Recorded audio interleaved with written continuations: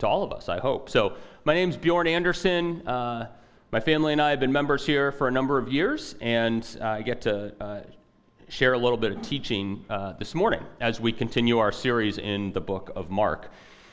Before we get into that, I want to give a shout out to Brendan preached last week, and he asked this question. This was the question at the start of his sermon, which is sort of like, maybe it's like, oh, that's like a very generic question to ask at the start of the sermon, but I thought it was so good. He said, what's something in your life that you think if I attain this thing, I'll be at rest? And I was listening to this sermon, and I thought, that is such a good question, because wherever you are in life, like you probably have something that you think if this happens, like then that's going to be kind of like things will really be good in my life when this thing happens. And I was thinking about my own life as I listened to that sermon. I thought of two quick things.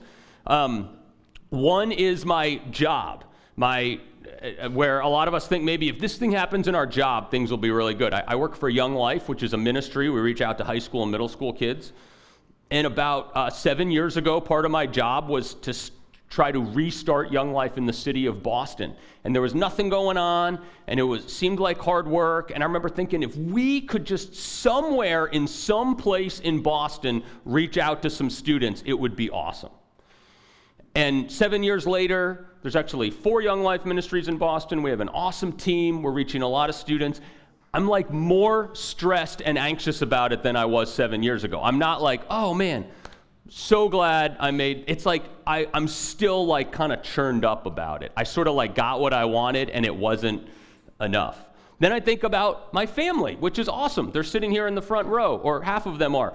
And I think if you could have like talked to 24-year-old Bjorn and said like, when you're in your mid-40s, you'll be married, you'll have a home, you'll have these kids, like it'd be like, that'll be great. But I'm still stressed about things. I'm still nervous about things. Like I love my family, but it's like the thing, we get the thing and then we just go on to the next thing, which is why we need Jesus. Like I just can't imagine. I'm like, that's why we need Jesus, because the thing I just described, take out Young Life, take out your family and put anything in there, like it's going to be true of anything. Which is why we need Jesus. So thank you, Brendan, for making that good point with sort of a generic sermon question intro. Really good generic sermon question intro that had a lot of good points. So, hey, we're continuing on in the Gospel of Mark. That's where what our teaching series has been in. We're in week 4 of the Gospel of Mark. It's the second book in the New Testament, written by Mark. Most people think it's an eyewitness account from the life of Peter, who is Jesus' closest friend and closest disciple. Like that he gave eyewitness testimony to Mark. Mark copied it down. We're going to dive into a fairly large section of Mark, but I'm going to ask another generic sermon opening question for you, okay? Which is, what do you worship? Sort of maybe like a twist on the question Brendan asked last week, but what do you worship? And you might think, like, if you're a church-going person, you're like, well, I worship Jesus. Like, that's why I'm here. We just sang songs to him for 30 minutes. I don't sing songs to anybody else. Like, I worship Jesus. Maybe you're sort of newish to church, and you're like, I don't like worship anything. I'm just like living life, trying to be a good person, trying to get by, like not really worshiping anything. But a few years ago, I heard a sermon, and they reframed the word worship with a different word, which helped me think about it a little bit different. It said, worship is attention. And the question is like, what do you give your attention to? And like the thing that you give the most of your attention to may be the thing that you worship. And we give our attention to like many, many things in this world. We give our attention to like the Taylor Swift Eras Tour. We give our attention to like weight we want to lose. We give our attention to like if the Patriots defense can stand up against the Cowboys offense today, all the way to like, I don't think I have enough money and I might need to get a new job. We give our attention to YouTube shorts videos all the way to like I have aging parents or a parent that's about to pass away and I don't know what to do with that. We give our attention to large things, small things all the time. Part of why we gather together on a Sunday morning is to try to turn our attention to Jesus and turn our attention away from some of the things that take our attention all the time in our lives. So hopefully this morning we're going to turn our attention to Jesus a little bit more. We're going to look at all of Mark chapter 5. If you open up your Bible and look at that, you're going to be like, look, I got plans, like at 4 p.m. I cannot do this. We're going to try to do it. It's a great chapter, and here's what we're going to do. We're going to take it in 4 sections. I'm going to read about 10. You're going to stand up. I'm going to read 10 verses. At the end, I'm going to say the word of the Lord. You're going to say, thanks be to God. Then you're going to sit down, and I'm going to draw on the collective wisdom in the room and just ask for some people to give me some things like, what do you learn about Jesus in this section that I just read?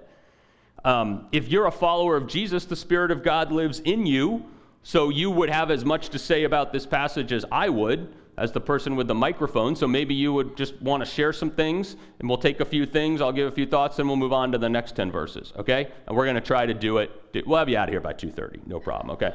All right, hey, let me say a prayer for us, and then we'll get going. Lord, thank you so much for this beautiful day. We're really thankful for the sunshine. We see the changing leaves. And Lord, you should just made the leaves fall off the trees. They didn't have to change colors. And we thank you that you show your creativity and power even in that simple thing. And it draws our minds and hearts to how beautiful you are. So we pray that we'd see those changing leaves in the next few weeks and give worship to you. Lord, I lift up those of us who come in here today and maybe we're not feeling it. We're not really excited to be here. We're just trying to get through this time till we can get on with what we have ahead of us. And I pray that you'd meet us if we're in that place. Lord, I pray for those of us who are very excited to be here.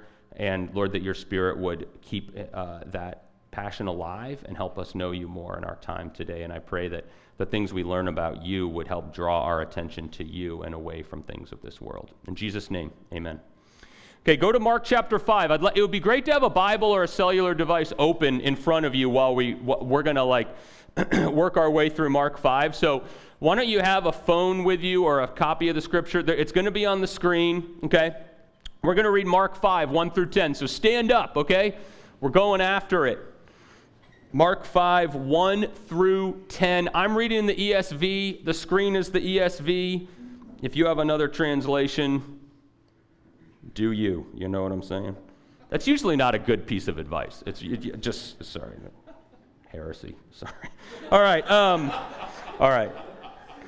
okay, here we go. Mark 5, 1 through 10. They came to the other side of the sea, to the country of the Gerasenes. And when Jesus had stepped out of the boat, immediately there met him out of the tombs a man with an unclean spirit. He lived among the tombs, and no one could bind him anymore, not even with a chain, for he had often been bound with shackles and chains, but he wrenched the chains apart, and he broke the shackles in pieces. No one had the strength to subdue him. Night and day among the tombs and on the mountains he was always crying out and cutting himself with stones. And when he saw Jesus from afar, he ran and fell down before him, and crying out with a loud voice, he said, "What have you to do with me, Jesus, Son of the Most High God? I adjure you by God, do not torment me." For he was saying to him, "Come out of the man, you unclean spirit." And Jesus asked him, "What is your name?" He replied, "My name is Legion, for we are many." And he begged him earnestly not to send them out of the country. The word of the Lord. Okay, you can have a seat. All right, tell me, I got some thoughts. What do you notice about Jesus? Anyone want to say anything they notice about Jesus or any thoughts they might have from this passage? Powerful. Jesus is powerful. That's great. What else? Any thoughts? Yes? Demon falls down before Jesus. That's an interesting point, okay? The demon falls down before Jesus, and the demon, what does he say to Jesus? He says, he calls him by Jesus' correct name, Jesus, Son of the Most High God. Let me just tell you, demons generally sometimes do have good theology. This demon has good theology. He knows who Jesus is. Like, we get really concerned about theology, But the idea of it is to put it into practice. The demon is actually not putting it into practice. He's rebelling against that fact, but he does acknowledge and has to fall down before God. There's a cool verse, James 2:19. It says, "You believe there is one God, good. Even the demons believe that and shudder." Like belief is meant to be put into practice. It's not just enough to have correct theology. But the demons do have to ultimately submit to God because Jesus is more powerful. There's another passage in Job, which is a little bit, it's a hard book, but at the beginning of Job, Satan comes and has a conference with God in Job 1, and it says that Satan has presented himself before God. The word is Satan had to go on his knees before God to have the conference. So there is a fact of what you just said, Soren, that the demon falls on his face before God. The demons. What else? Anything else you might notice from this passage? Yeah, Michaela. I did not know what the word adjure meant, so I looked it up. So for our group edification, adjure means urge or request someone solemnly or earnestly to do something. Great. So now I know. Michaela looked up the word adjure. Some of you are probably taking the SATs or PSATs soon. Could be on there. It means to solemnly ask somebody for something, sort of. Yeah. So the demon is asking Jesus, what does he say? I adjure you. What verse is that? Oh, 7. I adjure you by God, do not torment me. Yeah, interesting. So the demon is he recognizes that Jesus is in control. Yeah, Trevor. Jesus goes to those who've been cast out. It would be hard to imagine a person more outcast than this person. He lives in a cemetery. Chained up, broke the chains, cutting himself with stones. Probably very scary. You've maybe heard the term that person has 1 foot in the grave. That would describe this guy. Jesus goes to him. So cool. He actually takes great effort to go to him. He's got to cross a boat. It's really cool. Anything else? There's clearly a power struggle, or there's a power imbalance in that the demon has the power to break the chains. But even he shows up and calls for Jesus. Yeah, theoretically, if the demon has power to break chains, couldn't he kill Jesus, destroy, that kind of thing? But Jesus is more powerful and isn't going to allow that to happen. So, yeah, a power imbalance, even though this demon is incredibly powerful. We're going to move on to the next thing, but last thing I'll just mention is that Jesus goes to the region of the Gerasenes, which is largely a Gentile region. Jesus is Jewish. Most of his followers at this point are Jewish. He's going to sort of a new place with his message, a place of Gentiles. So that's Trevor saying he crosses barriers to go to outcast people, which is kind of neat. All right, we're going to keep going. Stand up, Mark 5, 11 through 20. We're going to read 11 through 20. The story continues. We'll get it up on the screen. It says this. Verse 11, now a great herd of pigs was feeding there on the hillside, and they begged him, saying, send us to the pigs, let us enter them. So he gave them permission. And the unclean spirits came out and entered the pigs, and the herd, numbering about 2,000, rushed down the steep bank into the sea and drowned in the sea. The herdsmen fled and told it in the city and in the country, and people came to see what it was that had happened. And they came to Jesus and saw the demon-possessed man, the one who had had the legion, sitting there clothed and in his right mind, and they were afraid. And those who had seen it described to them what had happened to the demon-possessed man and to the pigs, and they began to beg Jesus to depart from their region. As he was getting into the boat, the man who had been possessed with demons begged him that he might be with him. And Jesus did not permit him, but said to him, go home to your friends and tell them how much the Lord has done for you and how he has had mercy on you. And he went away and began to proclaim in the Decapolis how much Jesus had done for him, and everyone marveled. The word of the Lord. All right. The story continues. Jesus has the conversation with the demon in the man. What do you notice here about Jesus, or what stands out to you, or maybe a question you might have? Yes? Jesus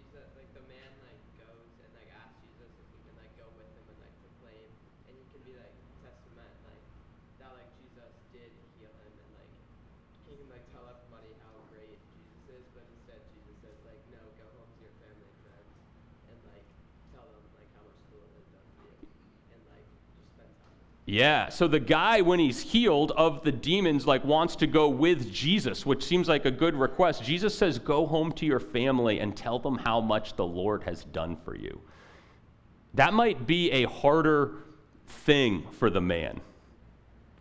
You ever feel like, man, I'm going to be so nice to people, and then like in your family are like the hardest group of people for you to actually like kind of like represent Jesus to. And Jesus sends the guy home to his family. And actually he doesn't say like, hey, go to your people and like tell them the Roman road and have them pray the ABC prayer. I'm not against either of those things if you know what those things are, but he actually just says, go home and tell people how the Lord has had mercy on you. That's kind of cool, right? Like just go talk about what God has done in your life. It's kind of neat. Good point. What else? Anything else stand out to people from this section? Yeah, Ollie. Well, there's two beggings going on. First, the legion of demons was begging Jesus not to send them out of the country. Yep. And then the townspeople begged him to leave because it's destroying their economy, and they were afraid of him, I guess. Two different begging going on. The demon and the demons and the man are begging Jesus where to go, and then they end up going into the pigs. And then the people ask Jesus to leave their town. That's a little, like parts of this are disturbing to me, to be honest. Like 2,000 pigs die. Like I don't really know what to do with that. I don't like it, but it did happen. And then like, the people are like, Jesus, we don't want you around here. Like not everybody always universally loves Jesus. Jesus could be controversial. I think that's true, you know? So yeah, there's two different beggings going on. I will also say, apparently, the life of this man is more valuable than 2,000 pigs. That is apparently true. Because the man is made in the image of God. There's value in that. Yeah, Heidi.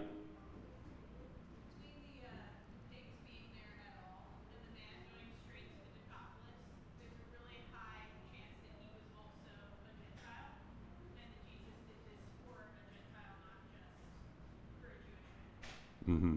Yeah, high chance that the man himself was a Gentile, non-Jewish person. Is that what you're saying? Yes. So Jesus was healing a Gentile, reaching out to a Gentile person, which was a big deal, a very big deal in that culture, right?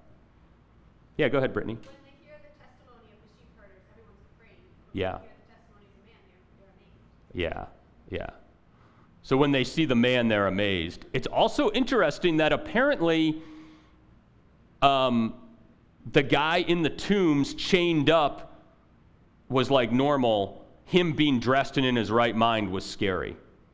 Right? Like almost that like the power of Jesus in the man's life sort of scared people. Like they were used to the guy being messed up. Like are there things in our lives that we get used to that Jesus is like, I want to have power over that. But it might mess up the system a little.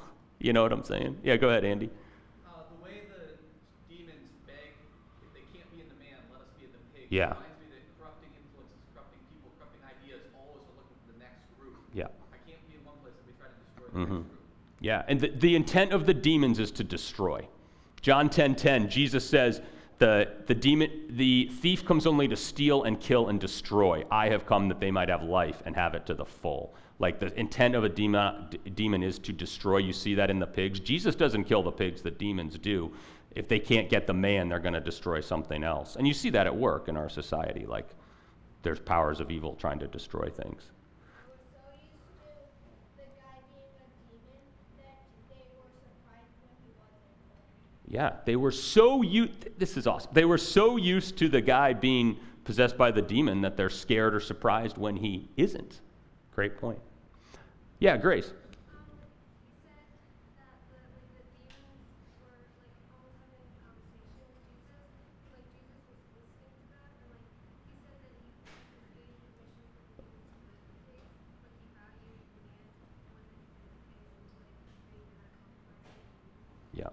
Jesus gives permission to the demons to go into the pigs. Like Jesus allows it, and so Jesus does have control over the situation, which is what Grace was saying.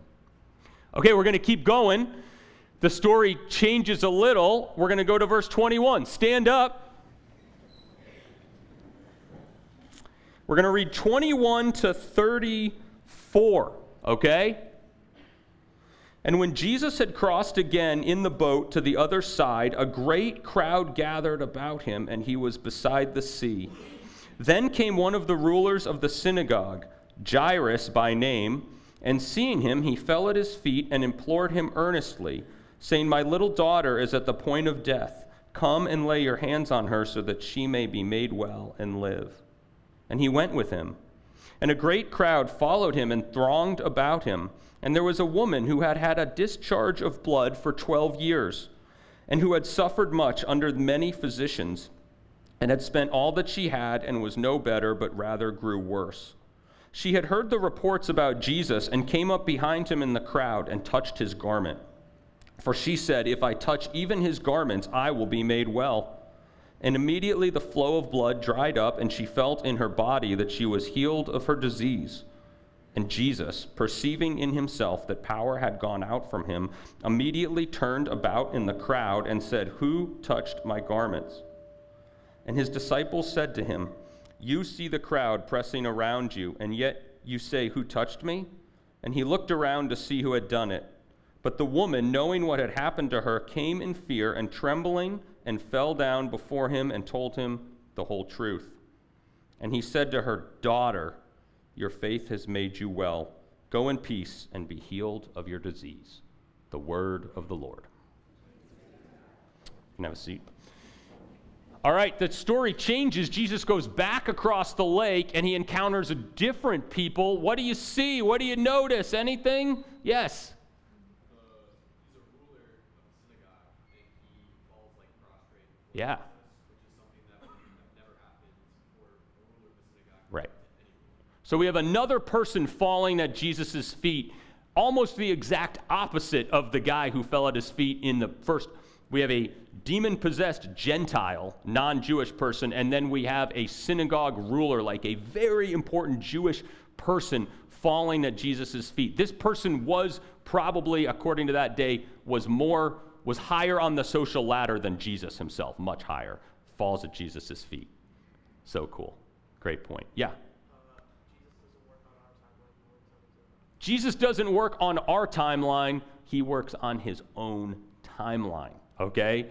Jesus is interrupted. Okay. You have a 12-year-old girl. We find out later that she's 12. We have a 12-year-old girl dying, and a person with a chronic condition that she has had for 12 years. In an emergency room, it would be malpractice. We have someone dying. Oh, we have this person that's gone to a lot of doctors for 12 years, and I need to go treat them first. Jesus spends time with the woman with the issue of blood, and he on his way to heal this sick person. Can you imagine what Jairus is thinking? Like, what are we doing looking for this woman in the crowd? Come on! Like, what are we doing, Jesus? And Jesus looking around in the crowd, having this long conversation with this woman. He doesn't work on our timeline. It's maddening sometimes. It's good. Yeah, I'm gonna go. Did you have something, Miles? Oh, okay, awesome. Yeah, go ahead. Yeah, so the woman was unclean under the law of Moses, so she took a big risk going out in the crowd to see Jesus. Right. The woman with the issue of blood, through the law of Moses, she most likely had a flow of blood like connected to her menstrual cycle not working properly. And it meant that she was unclean. If she was in a public place, like a leper, a person with leprosy, she should, according to the law, have been walking around saying, "Unclean, unclean." Shameful, probably very private, very hard for this woman. To touch Jesus made him unclean. Like she took a risk, then he took a risk. Can God take a risk? Sorry, I don't know. Anyway, but he did something that was crazy, okay? Where he sought her out in the crowd to have a relationship with an unclean woman, a woman that made him unclean. Yeah, Michaela. And then to further that, she continued to take a risk because everyone stopped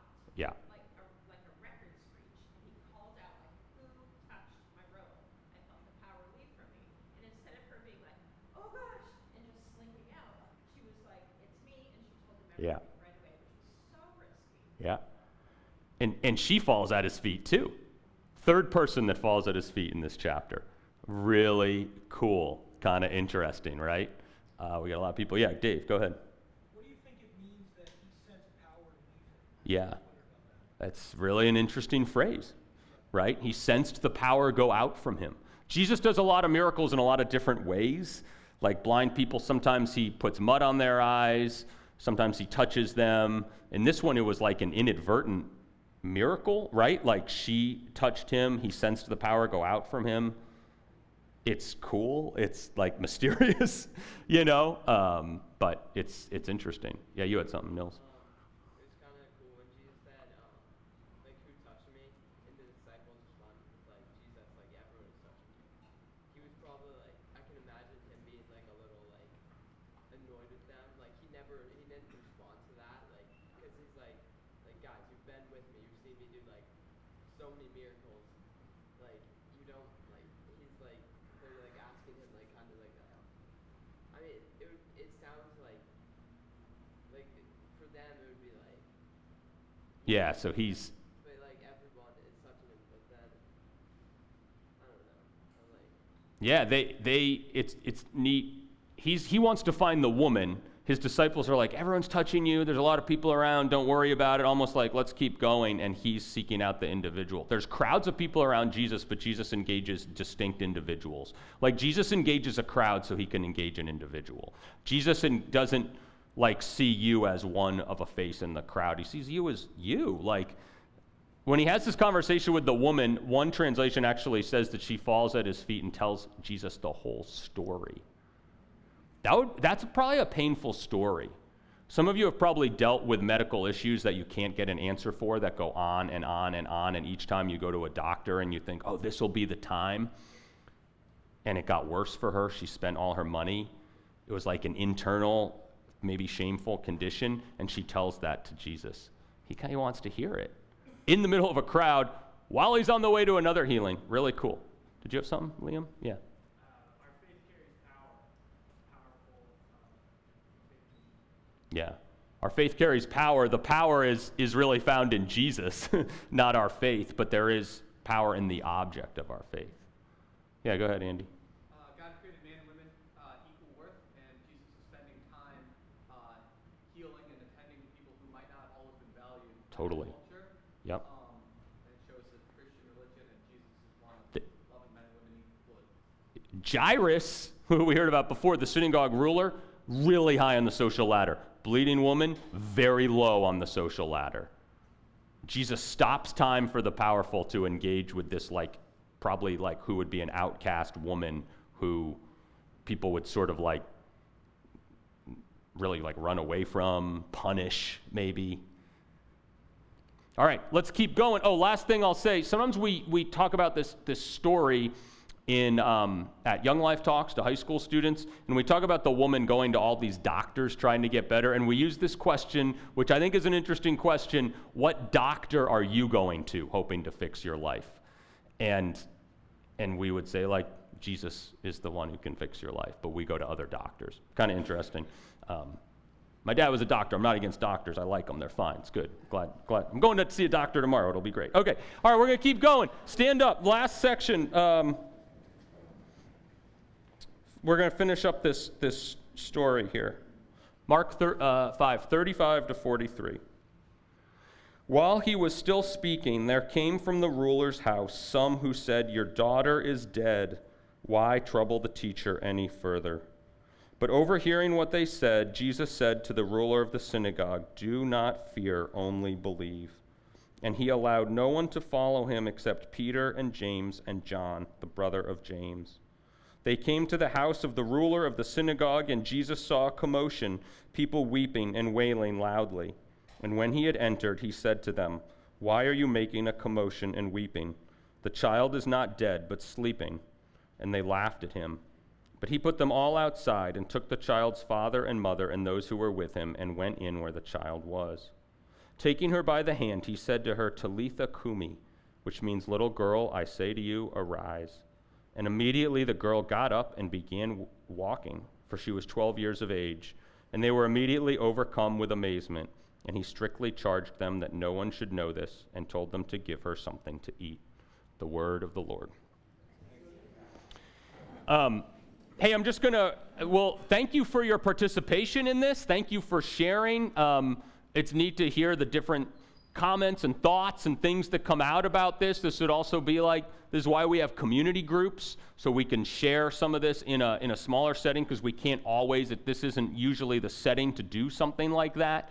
And so, I'd encourage you to engage with other people. The scripture is living and active and beautiful, and that's why we're doing it. But as we finish up this chapter, it's just interesting. Someone brought up earlier, I'll just draw out a few points, and as we wrap up, is that the timing of Jesus is mysterious. He doesn't work on, while he is interacting with the woman with issue of blood, the little girl dies. That would be traumatic for Jairus. He thinks Jesus is going to heal the daughter, or he asks Jesus to heal. Oh, Jesus is coming with me. Great. Oh, she's dead. Maybe we feel like that.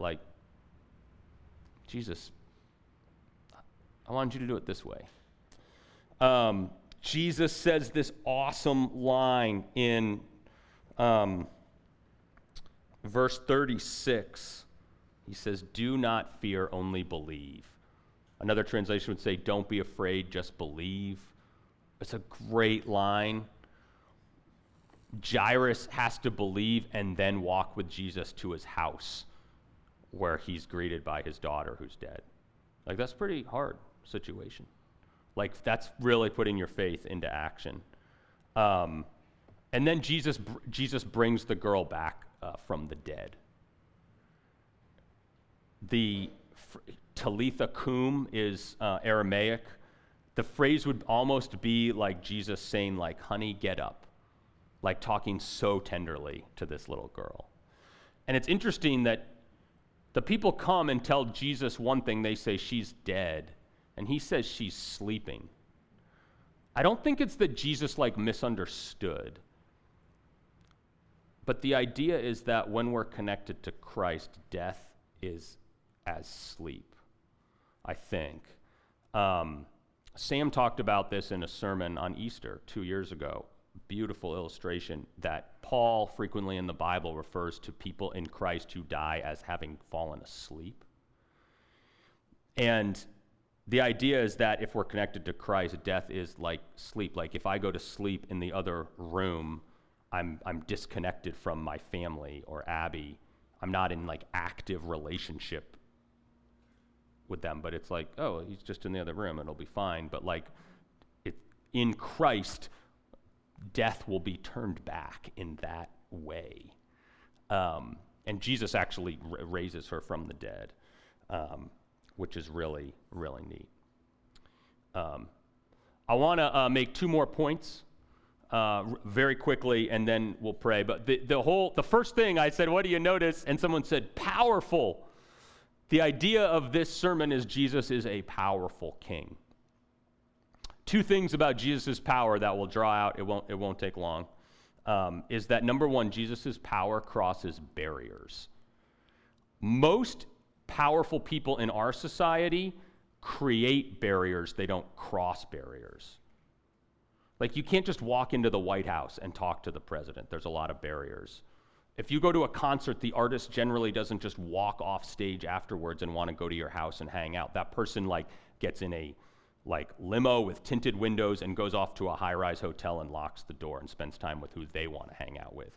Jesus is the most powerful person ever, and he crossed barriers. In this chapter, Jesus crosses the barrier of geography, because he goes across the lake to the Gerasenes. He crosses the barrier of culture, from Judaism to Gentiles, non-Jewish people. He crosses the barrier of gender. He's a man. He interacts with a number of women. He crosses the barrier of religion. He would have been made unclean by his interaction with the woman with blood and the dead body. Also, according to the Mosaic law, not something that he should have been doing, but he crosses that barrier, and he crosses the barrier of death. He uses his power to bridge gaps, not make them. Just so cool. The second thing is that Jesus' power is more. It's more, and here's what I mean by that, is it's more than we think, but also requires more of us. I just want to draw out the woman with the bleeding and Jairus. The woman with the bleeding got more than she was thinking that she would get from Jesus' power. She wanted an anonymous healing. What she got was a personal interaction with Jesus where she could share her whole story with him. And he calls her daughter. The only time Jesus ever uses that word in the Gospels. So beautiful. This marginalized, outcast woman, he calls her daughter. You're in my family. She gets the opportunity to have a personal relationship with Jesus. She gets more. Jairus comes for a healing. His daughter's sick. He wants to be healed. What he gets is a resurrection. She dies and comes back to life. But they both have to give more. The woman has to give up her anonymity. She gets outed in the crowd. Very scary. What's going to happen? Is Jesus actually going to be mad at me? What does the crowd think of me? This condition I've been maybe trying to hide is now public. She has to give up more. Jairus has to hear that his daughter has died and then walk into his home and interact with his daughter who's dead. It takes more faith. The beauty of Jesus' power is it offers us more, but also requires more of us. It's kind of how it works. I'll close with this question and then I'll pray to wrap up our time. Where do you need the power of Jesus in your life? And where is Jesus asking you for more in your life? Where is Jesus' power like asking more of you? The beauty of the powerful King is he asks, but he's crossing barriers into your life. Where do you need the power? Where is he asking more from you? Let me pray.